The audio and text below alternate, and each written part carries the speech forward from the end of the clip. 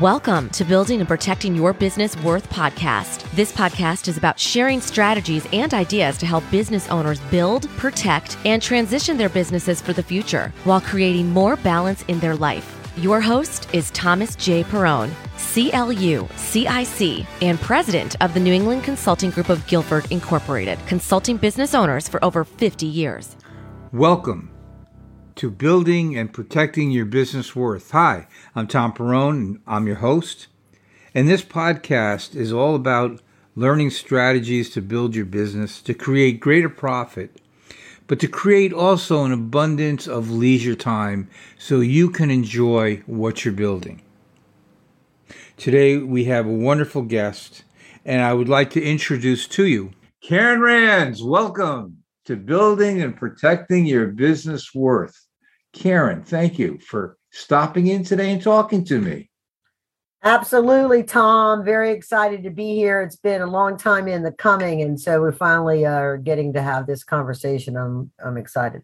Well, I always enjoy the conversations we do have, Karen. Karen has the Compassionate Capitalist show, which is a phenomenal show, and she'll tell you more about it, but her background is amazing in economics, math, the whole deal. She'll tell you about it, but she's pretty modest. She's got a good story.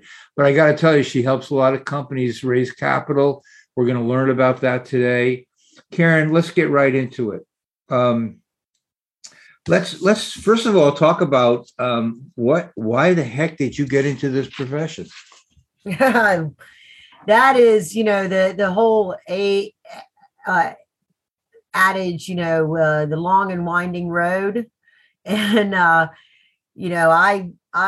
had gone, you keep a story short, but it's important to sort of understand when I was a little girl, I had this dream that someday when I grew up, I don't know what TV show I was watching at the time or whatever gave me this idea, because where I was living, I was never exposed to that kind of stuff. But I had this dream that I was going to be someday traveling the world, helping businesses and like the wealthy people of the world figure out how to buy, build, create businesses and move and use their money to create business. And fast forward, I went to college, I got an MBA and with the intention to get the law degree at the same time, so I would be able to have the right skill set for that. But by the time I got to grad school, I was done with school. And I worked for IBM for great 13 years there. My last job was right at the height of the .com era. And my task, it was a complex opportunity business manager, was to help these fledgling startups, these fledgling complex sort of new innovative things that they were doing, new products they were doing, to get like the IBM seal of approval so that they could go out and get venture capital money and then come back and spend it with IBM on their gear, because IBM had realized they were missing out on, the eBays and the Amazons and these various companies that were really gaining momentum right at the beginning of the .com era. And so I left, and this is the funny story I tell. If your fans are familiar with Animal House, the movie, so at the end of that movie, the band is going down the road and they turn into the dead end alley and they're all banging into the wall and they're just keep going into the wall. Well, so I was sitting there at IBM saying, oh my God, look at all this exciting stuff. All of these people are, all this great innovation and these things. It was just like, I was juiced on it. And I said, I have to be in that parade and not watch that parade go by. So I decided I was going to leave my illustrious career at IBM and I was going to jump on the bandwagon of this and help this one company that I had been working with in IBM. We'd done the seal of approval thing, go out and raise their capital so that they would, and I was going to be his director of marketing and his capital person and all this kind of stuff. And he really, truly had an incredible technology that he had developed. So I jumped out, did that, and this is January 2000. So, first bubble, there were two bubbles going on. There was the .com bubble that was bursting, and then there was my IBM sheltered bubble of what I thought I knew what capital was because I didn't even know there was a .com thing bursting. That's how little I actually knew about the capital markets when I left IBM. And I never had actually heard the term angel investing when I first left IBM. I thought all money, like a lot of entrepreneurs people do, is all money is venture capital money. And I got introduced to this angel investor group, and ultimately the founder of that group needed somebody to help him run the group and then ultimately take over so he could retire. I became that girl and or that person, and the rest is somewhat history. Wow. That's well, if anybody knows you, they know that you're up for a challenge and a bet, so you jump in the foxhole on those things. And it's amazing how much passion you have in this area, because we've had good discussions about angel investing, and I learned a lot from you. But, every business industry has trends. What trends right now do you see impacting in capital, getting capital, angel investing? Well, I would say that this notion of a unicorn is something that has had a ripple effect through the industry. And so and I'm sure some of your guests, some of your listeners have heard the idea about valuation and creating a valuation of a company. And, it's based on, traditionally, you think of valuation is based off of these tangible measurements of profits or, assets or, their customer base. There's these things that you can put a financial measurement on that, creates this valuation. And when they become public, it's their market cap. It's how much stocks are trading and a lot of those kind of issues. But when it comes to private companies, this notion of a unicorn, and the term, for those folks that aren't familiar with that, it was I forget exactly who originally coined it, but it was somebody in Silicon Valley, and they never believed that they would see a startup that had $1 billion valuation, and they said it would be like seeing a unicorn, right? And it's like, it's so unusual, so rare, like impossible to see a startup or an early stage private company have $1 billion valuation. So we'll call that a unicorn. And then they started happening. And now, they track it. Here's 300 unicorns. There's lists and people track that stuff. And so now when earlier stage companies are starting out, they feel pressure to sort of figure out, I'm going to be a unicorn, right?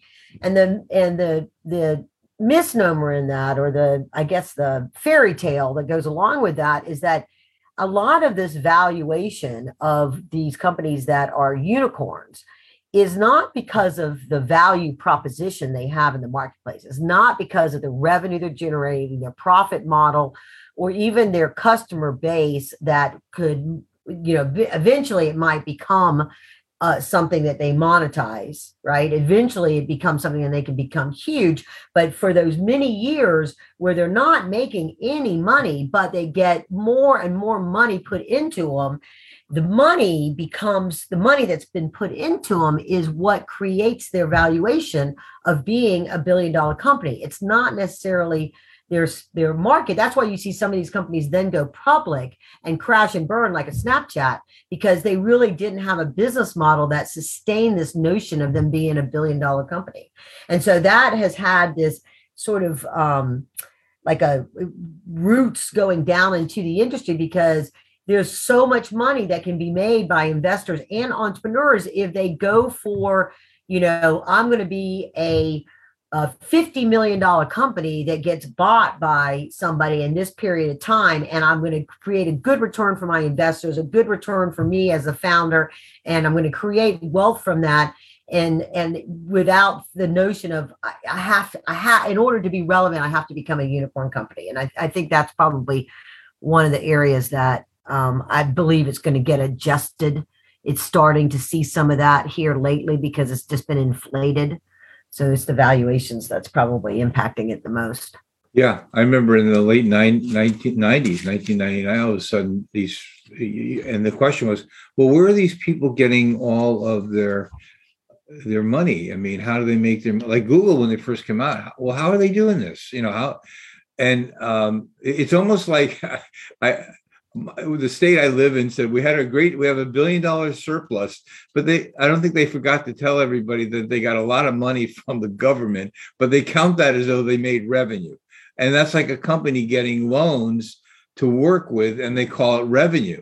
And I know exactly what you're saying. I didn't know it was that big, though, Karen. I didn't know that it was a trending type of thing. Oh, yeah. Yeah. Oh, yeah. Yeah. What are the key issues in your business that kind of you have to really stay up on as an entrepreneur? Well, I think, when it comes to what I do as my business, helping entrepreneurs that are in this critical kind of capital abyss after going through a startup, and they need to figure out a way to scale and get the money to do that.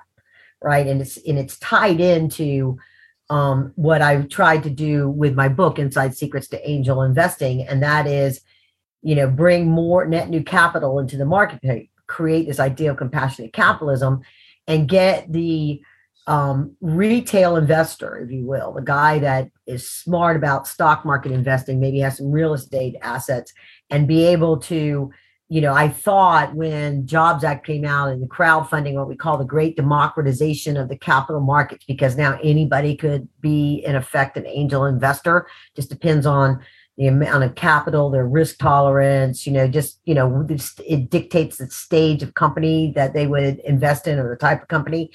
And I thought there would be all these people would be like, oh, you mean I could buy stock in a company before it goes public, before it gets bought? I didn't know I could do that.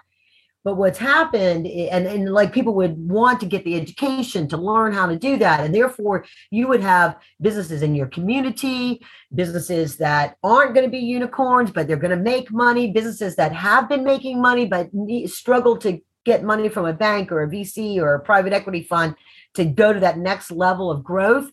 They would have access to all types of capital from investors that were savvy about that. And it was a win-win, because people that they would have another asset class that had potential to accelerate beyond what public stocks or real estate could do in creating wealth for them, and also create all the jobs and bring that innovation to market and all that kind of stuff. And what ends up happening is the shiny new thing became the ICOs. And then now it's NFTs, non-fungible tokens, and ICOs is your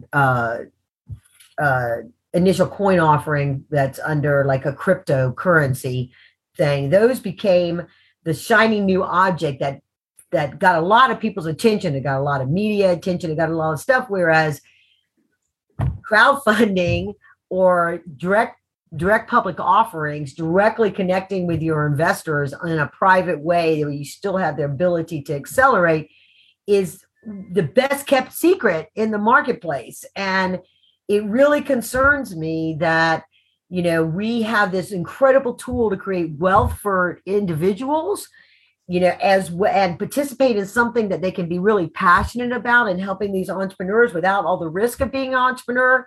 And we have all these companies that have potential to excel if they could just get access to additional capital. And we would never have any economic problems in the United States if we could just figure out how to do that. But, the whole idea of, buying a coin that's going to go up, and the hype along with all that stuff is, it's a concern to me. So I have to stay up on that so I can be able to compare it to traditional investing and understand how it impacts the markets. And along those lines, that's the thing that I really I'm learning more about now. Yeah. And yeah, I understand how you'd have to keep up, because things that are trending that take you off your focus are not helpful, but you need to know about them because they are trending. Hey, Karen, let's say I'm a client. Let's start with, what do you do for me as a client? Bring me down the steps of how you help me. So you want as an entrepreneur or as an investor, or both? Yeah, I'm an entrepreneur and I have a company. Now it's time I realize I got to grow, and I've been referred to you and your firm. So how does it start off and where does it end up? Well, if a company if a company is my sweet spot, because these are the companies that get the least amount of help and struggle probably the most, are those companies that figured out a way to raise some money as in an angel round, a seed round, a Series A.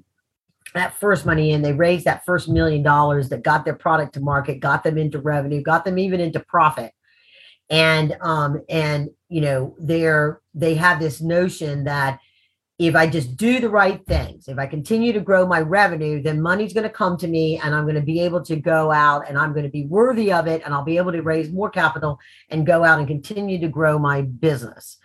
And the reality is that it's hard to raise capital and there's a lot of competition seeking capital. And it's a noisy marketplace for those people that are actively involved in investing in entrepreneurs. They look at lots and lots of deals. So they're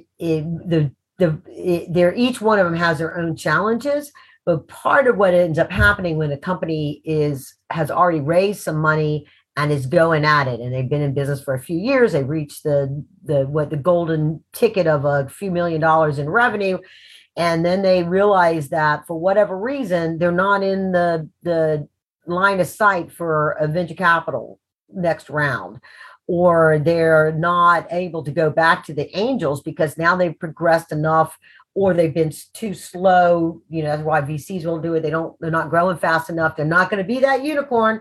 They're not accelerating. They're in the wrong industry, whatever. There's lots of different types of business models, and they're not big enough for private equity funds. And they need more money than what they could qualify for a bank loan. And so where do they go? They just sort of get frustrated and struggle with that. So what I do is I look at them, I make sure that they have the mindset to understand what it's going to take, and they're willing to do the work to be prepared to receive the capital, because they might, what they have to say and how they have to present themselves at that stage of a company is different than what a startup presents, right? A startup has a different messaging strategy than, for their target investor than somebody that's in that particular type of stage. And so I help them figure out what they need to say, how they need to structure it, how they need to go about targeting their investors, grow their brand, grow their marketplace, grow their revenue through a program that gives them two birds for, one stone, that says, I'm going to use my marketing outreach to not only reach new customers and grow my revenue and my market presence, but also attract the investors. And then that also, the third benefit of that is it sets them up for an acquisition, which is the most likely exit, because now they get on the radar of those hedge funds and the private equity funds that are acquiring companies, or even a corporate company that is looking for, a certain stage of company that's got a certain, level of market. They can qualify for corporate equity funds. They can qualify for a lot of other types of money that they don't even know exists out there, that they wouldn't qualify as a pure startup. And it's just, becomes a win-win that helps them propel their business to be a sustainable, multi-million dollar, 10, 20, $30 million company that they can then go and sell. So I'm the quarterback of doing that. I have teams and joint venture partners that are experts in different aspects of that. And I quarterback that and run the campaign to syndicate them, their investor relations, all the stuff that they need to establish good relationships with their investors, make sure their past investors are happy, and make it compelling for people to feel comfortable investing with them, even though they may never meet them, just like they would with a private company. With a public company. A public company, you never meet the company when you go to invest in them. So that's the mindset they have to come about on how they're going to engage their potential investors and be able to convert them into buyers. And that's the problems that I solve for those kind of companies. You spend a lot of time with the companies. It's a long period of time, huh? Yeah, because they have to be, the worst thing you could do is spend a lot of money and time trying to go after capital. And then you have these clearly could be fixed red flags. And once you're at the table and you're starting the due diligence and an investor discovers that, you can't go back. Oh, sorry, now I got it fixed. Come back to the table. They don't come back to the table. No, That doesn't work too well. There's I got four questions I want to ask you in our remaining time. And Okay. we've been talking about angel investing, but it just occurred to me that there might be people listening that don't know what an angel investor is. Can you describe that for us? So the original term of angel investing started back in the 1930s, prior to when the Securities Act started, but it was originally for patrons of the arts was the original term of where angel investing came from. And then it evolved over time with the great wealth creation in the Gilded Age, if you will, and when they started securities, because the DuPonts and the Gettys and those folks, the Flaglers of the world at that time wanted to have a way to invest in each other's businesses and privately without the scrutiny of the government to be able to move it forward, to move those businesses forward, and they create their wealth that you still hear about today. And so fast forward, it became during the dot-com era and leading up to it with all the technology, even back to like HP and Intel before the dot-com, they were a lot of it, what the ultra wealthy investing in other businesses that they saw potential for them to go ultra wealthy. So it was like a very exclusive club that you really never heard about. It was just the wealthy creating more wealth for themselves by having a piece of these companies that had great potential to exceed and become the name brand public company that you know about today.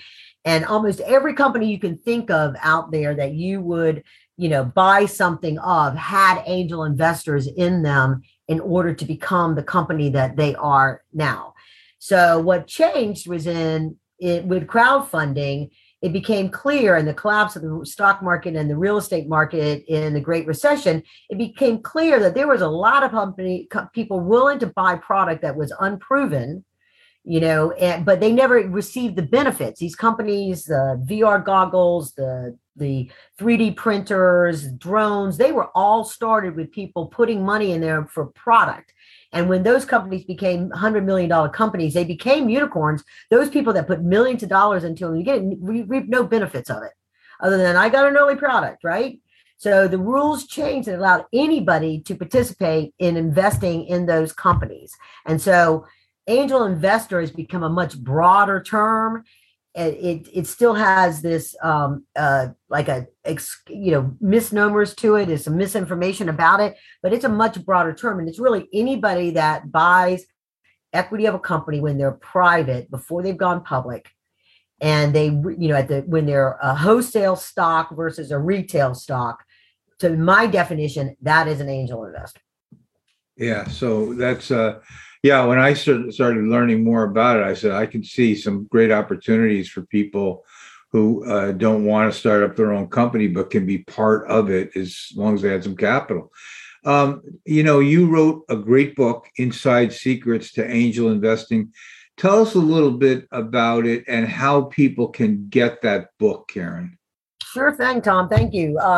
It is a step-by-step guide for people to figure out would you, should you, could you be an angel investor. So what does it mean to become an angel investor? What does it take? You have to develop a skill set to do that, just like you do. You're going to do your own stocks, and you're going to do your own real estate investing. You need to become knowledgeable about the marketplace. And then I have a portal that comes with it that has tools on it for people to decide, well, this is how much wealth I have. This is how much liquidity I have, extra cash on hand. And this is how much I'm willing to risk to put into this kind of an investment. And it helps them figure out, based on their risk tolerance, their knowledge of the marketplace, where should they look to invest, what kind of stage should they look at, all of those kinds of things that go into the process of creating your sort of avatar of how you want to be an investor. And the whole goal is to take some of the 7 million accredited investors. Those are people that are making over $350,000 a year on a W-2. Less than 3% of them play in angel investing, and bring more of those into the marketplace to feel comfortable about investing in entrepreneurs. And also the millennials that aren't accredited investors necessarily, might be making 150 or 200,000. They are completely comfortable for the idea of crowdfunding, and they want to learn how to invest in these companies a little bit every month. to build a portfolio of potential companies that could be really huge and give them significantly more return than their 401k would. And that's what the book does. Inside Secrets to Angel Investing. You can get it on Amazon, or to get more information about it, see excerpts, there's 44 inside secrets in the book. That's from my years of working with angel investors when I ran the Angel Investor Club down here in Atlanta. And you can go to Inside Secrets to angelinvesting.com and you can get that information, or just find it on Amazon. I will make sure I have all your contact information in the summary of the notes, and also where they can get these things, Karen. Karen, I gotta thank you for taking your time to visit with us. And there's so much more about what you do. And the one thing about Karen I really like is she's so focused, she's passionate, she's very bright, but she focuses on angel investing, and she's an expert. And Karen, I would also suggest that if someone wanted to talk to you personally, they can email you and set up a time to talk a little bit about angel investing. Oh, sure. Actually, make it real easy. They can just find a time on my calendar that works for them. And that's, if you're familiar with Bitly, bit.ly/call with Karen, and all little letters. And you'll go to my calendar and just set up a time and let's chat. All right. Well, we're going to do that. So Karen, thanks again for spending time with us. Really appreciate it. Absolutely. Thank you, Tom. Well, I want to thank everybody for tuning in and listening. It was a good show today. And if you would help us out by subscribing, click a like. If you have any ideas or thoughts that you would like to share with us, please email me at tperrone, that's PERRONE, at necgginc.com. And if you are a business owner, or you know business owners that would like to participate on our show, certainly let me know. We certainly welcome everyone who is a business owner to help people out there that are running businesses with great ideas and strategies to make them successful. So again, thanks for tuning in. I certainly appreciate it. Thank you for tuning in. Whenever you're ready to grow and protect your business while creating more balance in your life, here are 3 steps you can take.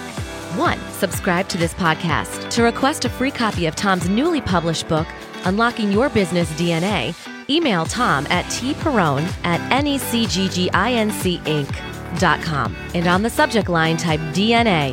Include your mailing address. And thirdly, take the 1-minute scorecard and report to see how efficient you are in your business planning. Email tperrone@necgginc.com and request scorecard. For additional information, click the show notes.